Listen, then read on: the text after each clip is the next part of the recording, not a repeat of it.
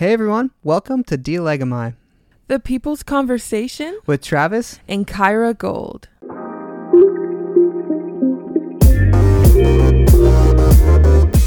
If you are new here and we have not yet had the privilege of meeting you, my name is Travis Gold and I'm the lead pastor at For the People's Church located in downtown Los Angeles.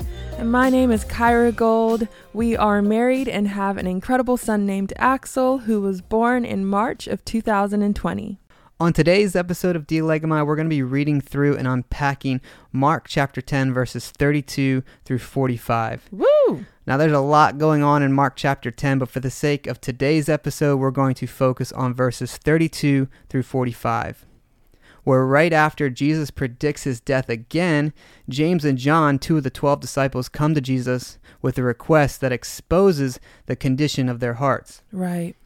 In Proverbs 16:2, we read, "All a person's ways seem pure to them, but motives are weighed by the Lord." So there is a lot we can learn from this passage that checks the condition of our heart. So let's jump right in, starting in Mark chapter 10, verse 32. They were on their way up to Jerusalem with Jesus leading the way, and the disciples were astonished, while those who followed were afraid. Again, he took the 12 aside and told them what was going to happen to him.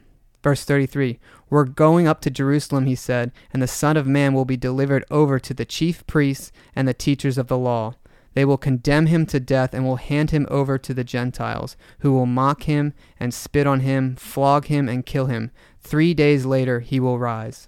Verse 35, "Then James and John, the sons of Zebedee, came to him. 'Teacher,' they said, 'we want you to do for us whatever we ask.' Verse 36, 'What do you want me to do for you?' he asked.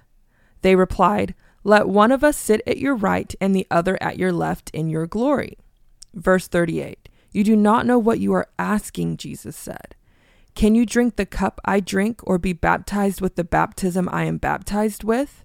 'We can,' they answered. Jesus said to them, 'You will drink the cup I drink and be baptized with the baptism I am baptized with.' Verse 40, 'But to sit at my right or my left is not for me to grant. These places belong to those for whom they have been prepared.'" Verse 41, "When the 10 heard about this, they became indignant with James and John. Jesus called them together and said, 'You know that those who are regarded as rulers of the Gentiles lord it over them, and their high officials exercise authority over them.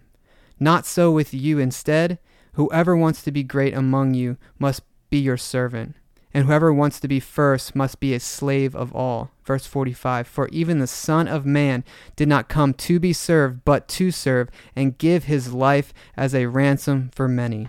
Amen. This passage starts out with Jesus describing what will happen to him. He starts out detailing the humiliating death he will endure for the joy set before him. He starts out unpacking what will come to be known as the most awe-provoking event in the history of mankind. Amen. A perfect God dying for a sinful man. Wow. He is sharing this with the 12, and then something all too familiar happens. We see pride rise up in 2 of his faithful disciples. He barely gets out the words that he will rise again after 3 days, and we see John and James conspiring to attain glory for themselves. Some status, if you will. He is about to suffer, be forsaken by the Father so that we would never have to be. He is sharing this, and instead of sitting in awe at the grace that has been given to them in Christ Jesus, they instead are looking for ways to use Jesus to exalt themselves. Wow. If these disciples, those who were living with Jesus, who were ministering with Jesus, who loved Jesus and were instrumental to his earthly ministry, if even they were susceptible to the deception of significance, entitlement, and glory chasing, what on earth makes us think that we somehow will be excused from it? True. That somehow we are immune to it? That's real. We would be naive and unarmed for battle without acknowledging this truth. And that's the heart of why we're hanging out in this passage today. It's an important conversation for so many reasons. Right. Let's unpack it a little bit more together. So with all of that being said, let's jump right into the conversation on Mark 10, verses 32 through 45. Let's do it. Let's revisit 35 and 36 again. Then James and John, the sons of Zebedee, came to him. Teacher, they said, we want you to do for us whatever we ask. Verse 36, what do you want me to do for you? He asked. What do you want Jesus to do for you? He asked them this question, and their answer is revealing. In verse 37, they replied, let one of us sit at your right hand and the other at your left in your glory. So James and John wanted Jesus to give them a position that exalted themselves. Kyra was just mentioning a position of power and prominence and status. Something that many of us who are sincerely in love with Jesus and are genuinely following him still have lurking deep within our hearts because of our natural waywardness where we desire to go our own way. Right. And sometimes from that position we drift and we think we've earned something from Jesus because of our commitment and sacrifice to him, and we can easily slip into entitlement and expect him to make our lives a little bit more comfortable, make our ministry a little bit more fruitful, make our relationships a little less messy because we have endured and quote unquote put the work in. We want a little bit more for our humility. I'm not like those other guys. I'm humble. Don't I deserve a little bit more than them, Jesus? And to think this way is both tragic and foolish. Right. So as Christians, as those who submit our lives to Jesus as Lord, we are not immune to this allure and flattery of this temptation to want power and prominence for personal glory like James and John here in Mark 10. We need a constant reminder to our flesh that it's all about his glory, not our own. Amen. Jesus says in John 14:13, and I will do whatever you ask in my name, so that the Father may be glorified in the Son. Elsewhere in John 15:8, Jesus says, this is to my Father's glory that you bear much fruit, showing yourselves to be my disciples. This life is about his glory, not our own. Amen. Amen. Let's continue in verse 38. So in verse 38, Jesus replies and he says, you don't know what you are asking. So often when we come to Jesus, we don't do so with our eyes open. In fact, oftentimes we want to do it with our eyes closed to the cost and claims of following him. Wow, that's so real. It is so easy to see his promises and completely ignore the warnings embedded in them. For example, we'll read in Romans 8:39 that neither height nor depth nor anything else in all creation will be able to separate us from the love of God that is in Christ Jesus our Lord. But we don't see the warning within that, that there will clearly be many things in all of creation that set themselves up to separate us from the love of Christ. Things that will try to deceive us into not believing this truth. We read famously in Isaiah 54:17, no weapon forged against you will prevail, and you will refute every tongue that accuses you. This is the heritage of the servants of the Lord, right, and this is their vindication from me, declares the Lord. Right? We read that, but we don't read that the weapon will still be forged, and that tongues will refute and accuse you. That is why I love how Jude opens up his book, right? In Jude verse 3, he says, dear friends, although I was very eager to write to you about the salvation we share, I felt compelled to write and urge you to contend for the faith that was once and for all entrusted to God's holy people. That's good, Jude. With that being said, many of us are asking to be great because we are obedient. Just as you were saying, Trav, we think somehow we've earned some level of greatness due to our sacrifice or commitment to Christ. So many of us are asking God to be great because we've been obedient, but we have no idea what greatness really means in the kingdom of God. Yeah, that's real. Whereas we read in Matthew 20:16, so the last will be first and the first will be last. Oftentimes we think we are securing status through our faithful obedience. Because I obeyed, I'll have worldly success. But obedience isn't a pathway to getting what you want. Instead, it's in growing in Christ's likeness. It's by the power and work of the Holy Spirit so that we might look more like Jesus. Right. And growing in Christ's likeness often comes with being misunderstood. Wow. Because the real thing next to the counterfeit, it stands starkly apart in beauty, but also in persecution. That's so real. So where we think we are acquiring earthly status in the kingdom, We're actually securing suffering on this side of eternity in his name. Whoa. Jesus himself tells us this in Wow. Luke 21:17. Everyone will hate you because of me. So leadership in God's design doesn't mean self-serving power. Right. In Jesus, leadership in the church isn't about power and privilege at all, but instead about service and sacrifice. Amen. In the church of Acts, we see that leading a church meant risking your life. And all throughout the Wow. global church today, it's the same thing. Leading a church, serving in the church means risking your life. It doesn't mean glitz and glam. It means risking your life, and that's what it should mean for us. It might not mean risking our lives in the same way, but the words of Jesus still ring true. We are to give up everything if we are to be his disciples. You know, so my encouragement to you here is know that we've gained every good thing in Christ. Wow, so good, so humbling. Yes, we have gained everything good in Christ. Amen. Amen. Let's continue with verse 40. But to sit at my right or left is not for me to grant. These places belong to those for whom they have been prepared. We read Matthew's account of this same story in Matthew 20, verse 23, where Jesus says, "You will indeed drink my cup, but to sit at my right or left is not for me to grant. These places belong to those for whom they have been prepared by my Father."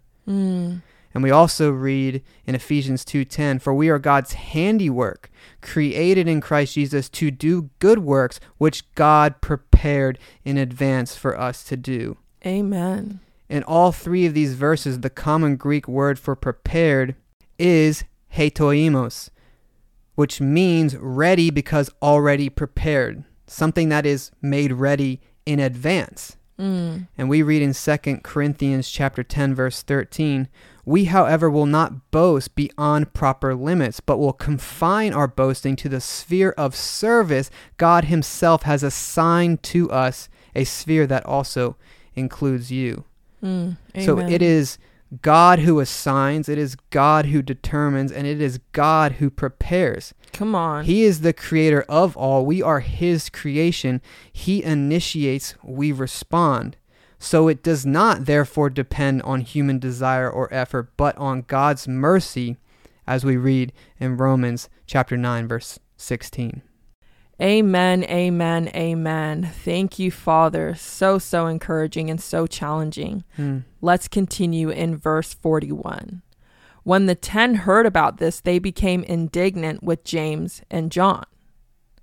To be indignant here means to grieve much, to make angry, to be annoyed. James and John had began to subtly yearn that their ministry with Jesus would provide them a platform for significance, a platform for greatness, a greatness that's recognized by the world. How often do we do the same thing? Wow. Where we drown in discontentment with where he's placed us in his name and what he's placed in our hands for his glory. That's real. This is destructive to his community.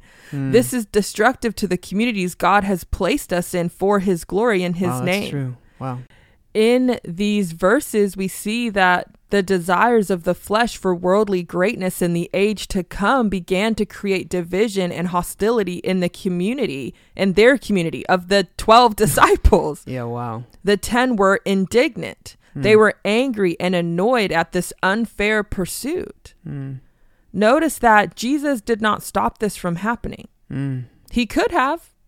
When they came up to him and said, "Teacher, we want you to do for us whatever we ask," he could have shut it down right then and there. Totally. But he didn't. He did not stop this damage or this blow, if you will, from taking place. Wow. And all of us who have been in the church can attest to the fact that he still does not stop it to this day. Selfish ambition in quote unquote his name continues in each of us in different ways. James and John were chosen by God, dearly loved and cherished, gifted, appointed, called, faithful and fruitful. As a part of the 12, they were central to Jesus's earthly ministry, and he, in grace and kindness, heard their desires. Wow. What we must recognize here is that their closeness to Jesus did not make them immune to impure desires. They were with him every day for 3 years, learning directly from the Messiah himself. Wow. And their faithfulness and proximity to Jesus' ministry did not mean that everything they did, said, or desired was approved by God. His grace on their lives did not signify an approval for their sin. Not everything they wanted or did in his name was good or actually advancing the mission of Jesus, even though they were a part of his earthly ministry. Wow. Not everything they said was helpful to the cause of Christ. True. We see in this passage that God did not give them such immunity. And we must be humble enough to recognize that in ourselves, that we too do not have such immunity. Yeah. That is why we need to check the desires of our heart, to test every thought. Yes, Lord. In accordance with what he has revealed about himself and his will for his children in his word. Amen. Jesus in this passage, he responds with such love and kindness. He hears his beloved brothers, James and John, and their request. And he lovingly responds in truth. Amen. Check the motivations of your heart in your pursuits in ministry. Jesus shows us through this passage that it is possible for ministry leaders, for you and for I, to desire greatness in ways no different from anyone anywhere in the world. Simply attaching Jesus' name to these sinful desires doesn't change the fact that they are indeed sinful. Wow. And that they look just like the desires of the world to which we are called not to be conformed by. Wow. But instead, we are told to put to death the misdeeds of the body. We read that specifically in Romans 8, verse 13, where Paul says, "For if you live according to the flesh, you will die. But if by the Spirit you put to death the misdeeds of the body, you will live."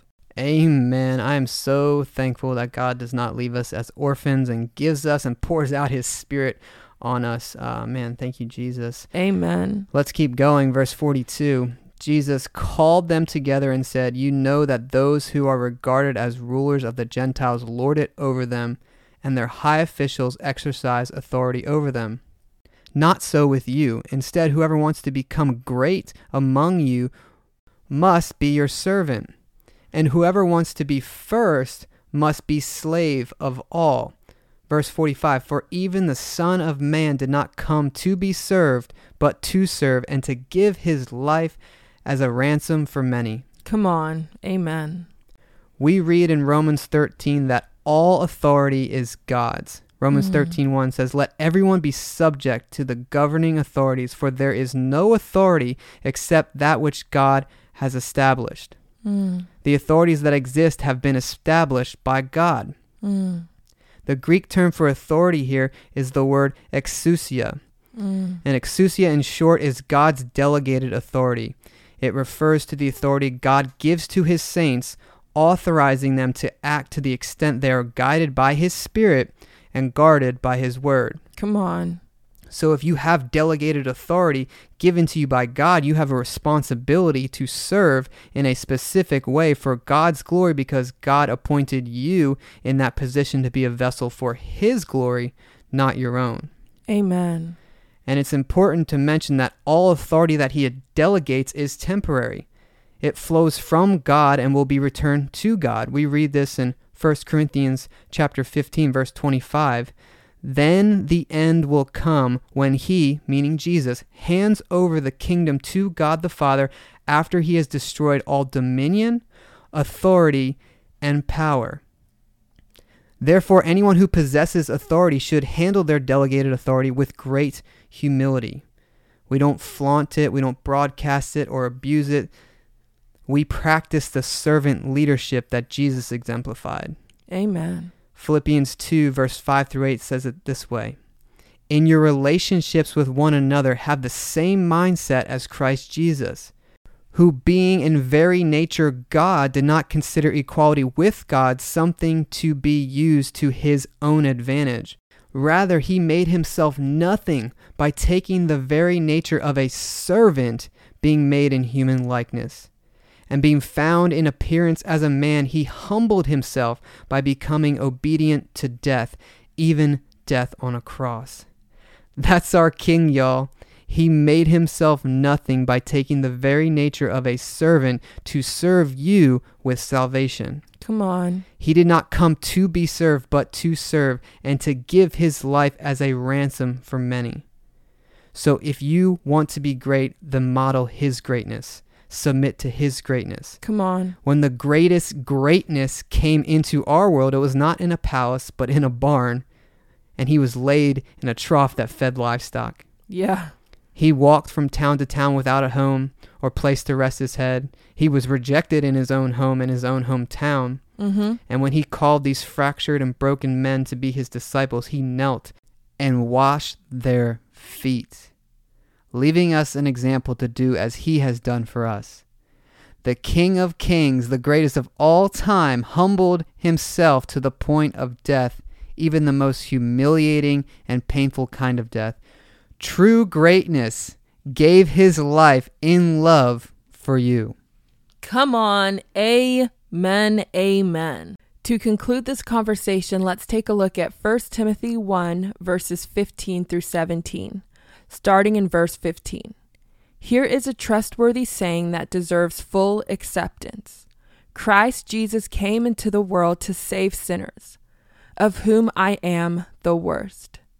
But for that very reason I was shown mercy, so that in me, the worst of sinners, Christ Jesus might display his immense patience as an example for those who would believe in him and receive eternal life.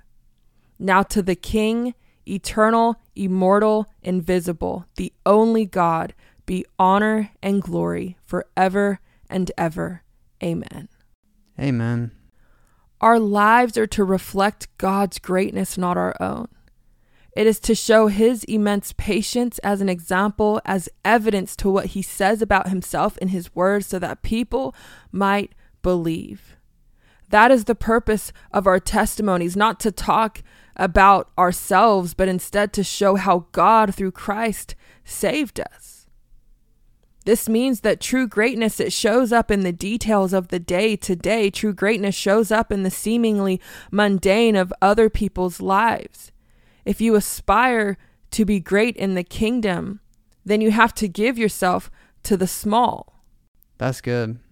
To the overlooked around you in his name for his glory, so that he might be seen as majestic as he is, so that he might be seen in right relation to his creation. Yep. Jesus died that you might live. Amen. Purchased by his blood, your life was called to be laid down in love for him and for others. That is how you walk in the greatness that he purchased for you. So what does this mean for application? It means that you cannot negotiate or compromise with your pride. You must kill it. Oof. Our pride, it presents itself to us as our best friend. It has our back. It's quick to defend us even when we're wrong, especially if we're wrong. Pride has our back because pride wants us to stay the same. That's how it keeps food on the table, right? When we feed our pride, it spreads, taking more territory in our hearts. That's real. Which is so incredibly destructive. And before we know it, we start to see ourselves as God, with a lowercase g, of course. And Jesus simply becomes an accessory to our lives. So don't compromise with your pride. Let that thing die. Crucify your flesh by the power and work of his Spirit that dwells in his children, and remember that it is God who prepares your place. You don't earn it. It's an undeserved gift. Amen. Thank you, Jesus, that in you, each of us can use whatever gift we have received by the power and work of the Holy Spirit to serve others as faithful stewards of God's grace in its various forms. May your name be hallowed and your will be done. And to you be the glory forever and ever. Amen. Amen. Well, that's going to be it for now. Thank you so much for listening. We are so humbled that you are here. And if you would like to support this free resource, check out the link in the description of this episode. And if you feel led, we would also love to hear from you, whether that's it through an email, DM, or a review on Apple Podcasts, to hear about what the Lord is highlighting to you through His Word in each episode. Keep a lookout for new episodes weekly on Mondays as the Lord wills it. And in the meantime, remember to always what? Love God, love His church, and faithfully build your foundation on Him. In Christ with prayers and love, Dialegomai, the People's Conversation With Travis and Kyra Gold. Peace. See you next time.